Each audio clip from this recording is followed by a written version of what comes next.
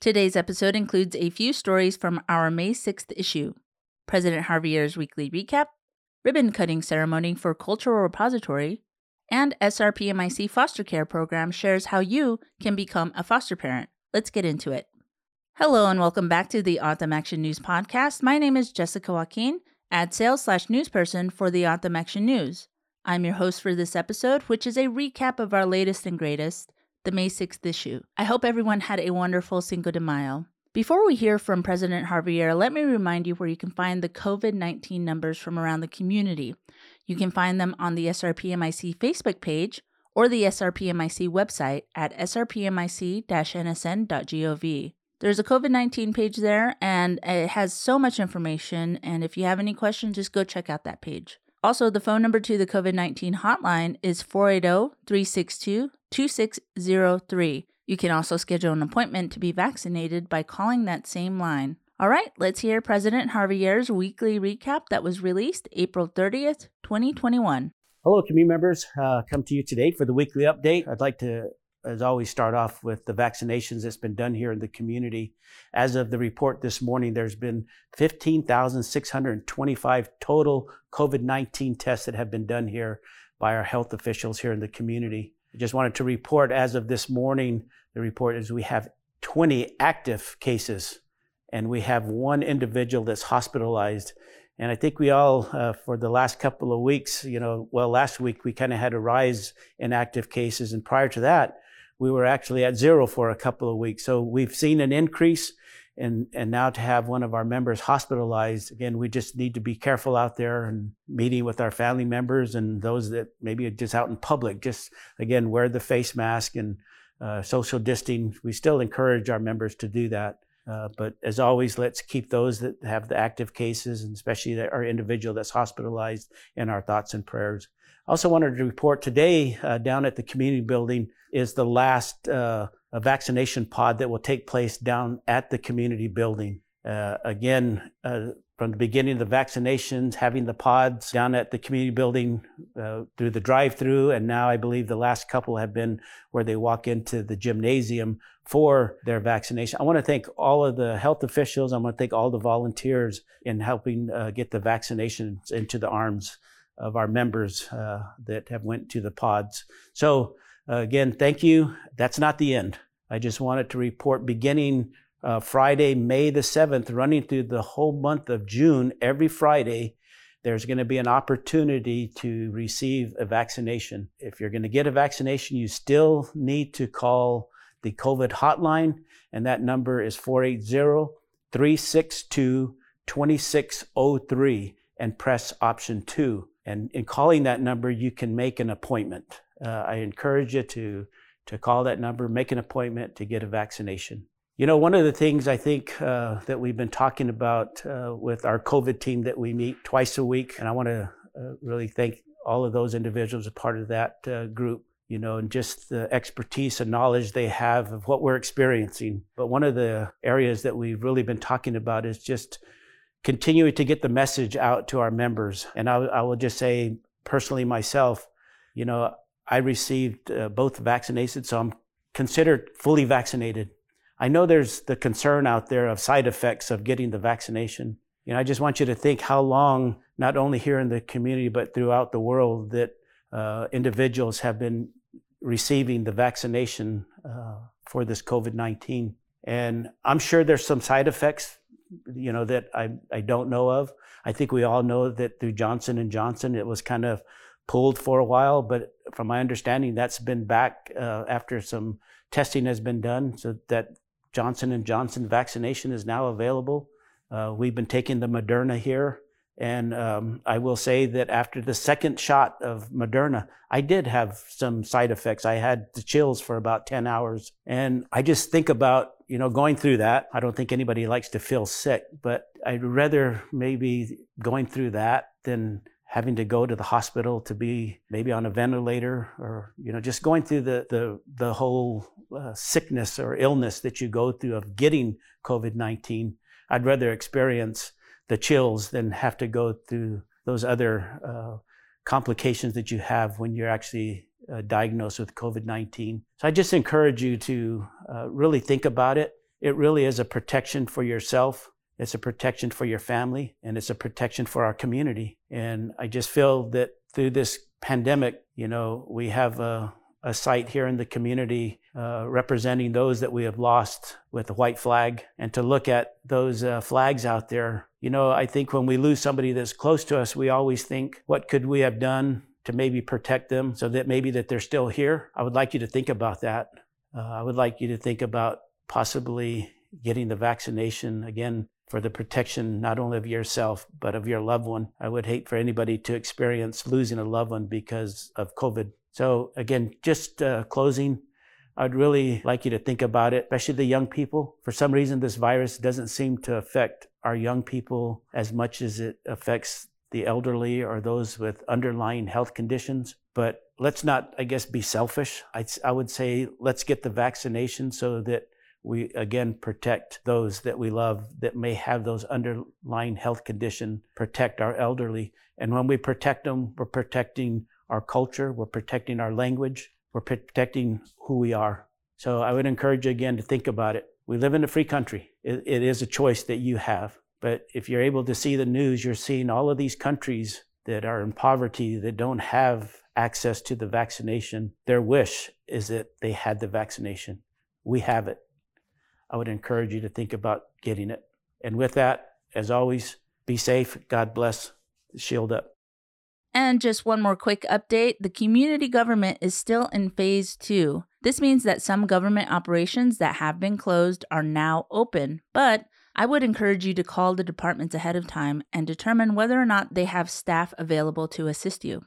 Okay, let's get into a few of our stories. Ribbon cutting ceremony for Cultural Repository signifies new era for SRPMIC. This story is by newsperson Chris Picciuolo. On April 17th, the Salt River Pima Maricopa Indian Community's Cultural Resources Department held a virtual grand opening for the new Cultural Repository, which is located behind the old Salt River Day School at Longmore and McDowell Roads. Due to the COVID-19 pandemic, there was no public attendance for the ribbon-cutting ceremony at 10 a.m., which was instead live-streamed on Vimeo. Gary Owens, manager of the Hukum Key Museum, began the grand opening festivities by welcoming the community to the Cultural Repository before handing the microphone over to Barbara Johnson, who gave a moving prayer for the opening. Ron Carlos from the Autumn Peeposh language program at CRD then performed a morning song from the Asha Song series. Here is CRD Director Kelly Washington speaking on the importance of the new facility. Kandot Mubak, good morning. I want to thank my Mui, Ron Carlos, for that beautiful song. It is a beautiful morning. First of all, I want to welcome President Javier, Vice President Leonard, Council, Assistant Community Manager Ken Andrews, staff, special guests, and those of you who are watching the virtual event via live stream. Today we celebrate the completion of our community's beautiful new cultural resources repository. And this is truly an historic event to be remembered. And fortunately, this facility helps us to ensure that it will be remembered. This event is being video recorded, photographed. There are flyers that went out, and there's agendas and all this ephemera. These are artifacts that we leave behind from today's event. And these artifacts will be preserved in this building, and 100 years from now, our great-great-grandchildren will be able to view them and hear them, and they will cherish them in the same way that we cherish those things that were left behind from our great-great-grandparents for us to view and to hear.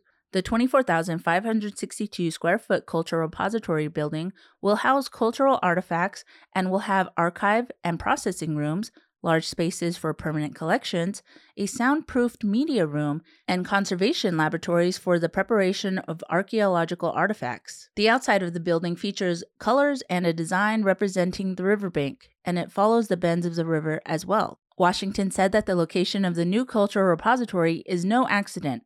The facility is located near the first SRPMIC school, a one-room schoolhouse that was built in 1899 and later served as a clinic and a courthouse.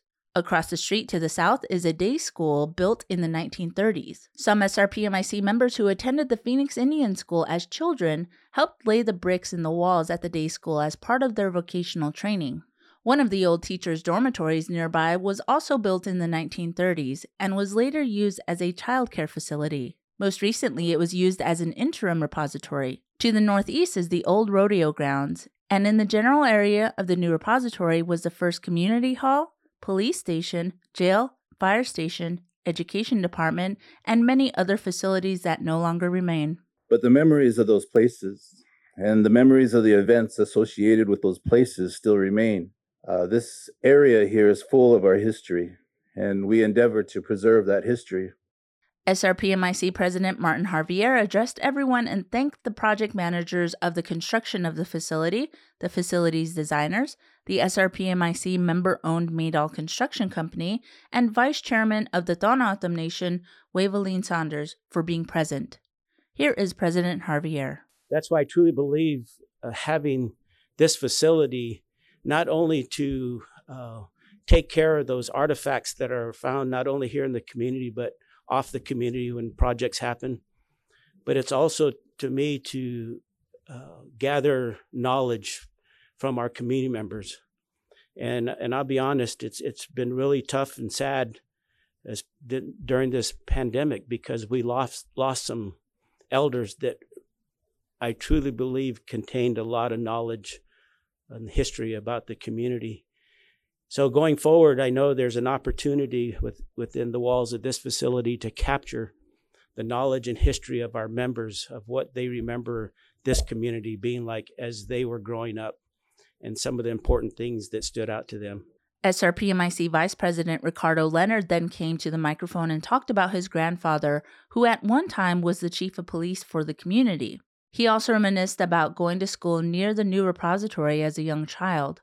Leonard also performed a God song and was reminded of a story about a certain time that spirits leave this world, and at a certain point, arms are raised and the beams of the sun touch down on the fingers and create wings that bring you to the next world. SRPMIC Tribal Historic Preservation Officer Shane Anton talked about NAGPRA, the Native American Graves Protection and Repatriation Act, which was enacted in 1990.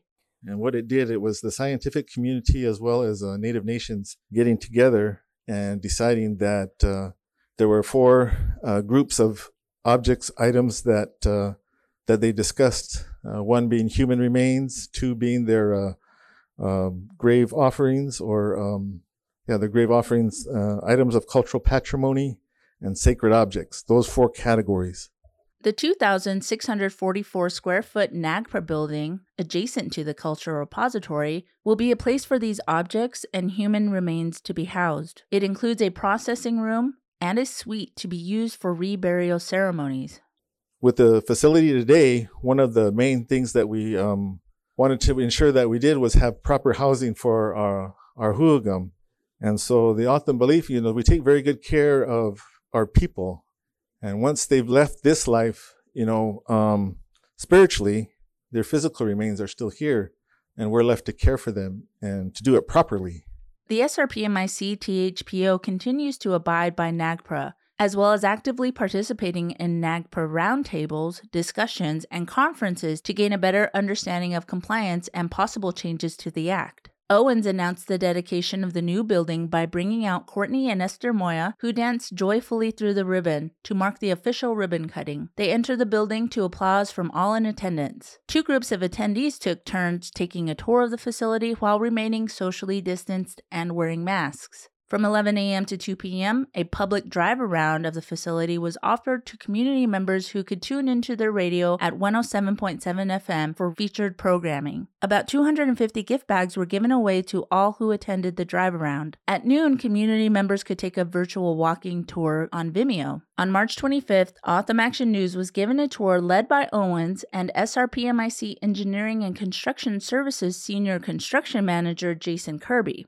Owens was excited to share the facility's progress at that time. So the first thing is that this building was built specifically for the needs of taking care of the tribal collections, which includes the artifacts, which includes the new archaeology. And we needed a building for the Hu'ugam Key Museum staff to do their job properly. We had vastly outgrown the current one that was a BIA dormitory that was meant to be a BIA dormitory and nothing else. So this building was built for a specific need. It was not a renovation, it was not a redo, and we got to hand it to the Tribal Council for believing in the whole aspect of cultural preservation to greenlight this. I encourage you all to visit the Salt River Cultural Resources Department YouTube channel, where you can view the 45-minute repository ribbon cutting and virtual walking tour. Do a Google search and their channel should pop up. All right, let's move on to our next story. SRPMIC Foster Care Program shares how you can become a foster parent. This story is by senior news reporter Tasha Silverhorn. National Foster Care Month every May is a time to acknowledge foster parents, family members, child welfare professionals, and others who help youth in foster care. This month is also a good time to learn about the SRPMIC Foster Care Program and how you can become a foster parent to one or more children of the Salt River Pima Maricopa Indian community. Norma Hernandez, MSW, Manager of Foster, Kinship, Adoption, and Guardianship Licensing for the community, said that the first step is to contact her at 480-242-0963. She will give you an orientation on the foster care program by phone. After that, there are two options for an interested foster parent to choose from. Hernandez said, Option 1, Salt River is the only tribal nation in the country participating with the National Training Development Center as a pilot program. Participants attend our 30-hour pre-service training classes for 10 weeks via Zoom from the comfort of their home. Option 2, participants have the option to take an online pre-service training program through fosterparentcollege.com. We provide a selection of 30 credit hours of training to choose from. Once the participant decides which route they prefer, a licensing specialist is assigned to the family. From there, the licensing specialist provides the participant a packet of documents and processes background clearances with the Salt River Police Department, Salt River Child Protective Services, the Department of Child Safety, and the Tribal Access Program. Then participants are required to provide 3 references from non-relatives, a physician's statement, and personal documents. The licensing specialist will conduct a safety tour through the home, write a home study, and meet with the family for interviews. The entire process takes approximately 3 to 5 months. The foster care program has continued to accept new applicants throughout the COVID-19 pandemic. The program has held virtual classes and orientations for interested families. A foster parent will have the opportunity to make a difference in a child's life. The foster parent will change the life of the child, and the child will change the life of the foster parent, Hernandez said. The foster parent can be a conduit for helping heal and change the trajectory of a child's life. The foster parent will feel good about providing a safe environment, a home free from violence, alcohol, drugs, or neglect. It's rewarding to see the child smile, to experience love, and to know that you as a foster parent were part of the process to help the family through the reunification process. The ultimate goal in foster care is reuniting the foster child with his or her birth family. Foster parents are not a substitute parent. They are a support to the parent, explained Hernandez. We need enrolled community members to assist with fostering so our children remain in the community and maintain ties with family, friends, culture, and academics, said Hernandez. If you are unable to commit to fostering, perhaps you would consider being a respite provider. Respite providers assist the foster parent or the foster child when a break is needed, or you may want to consider becoming an emergency receiving home. You would need to be available 24/7 to take children into your home on a short-term basis when the child cannot stay in their birth home, but Hernandez and her team are unable to immediately locate a foster home. For more information on becoming a foster care program participant, call Hernandez at 480-242-0963. SRPMIC Social Services Foster Care Program has 3 one-hour orientation sessions coming up.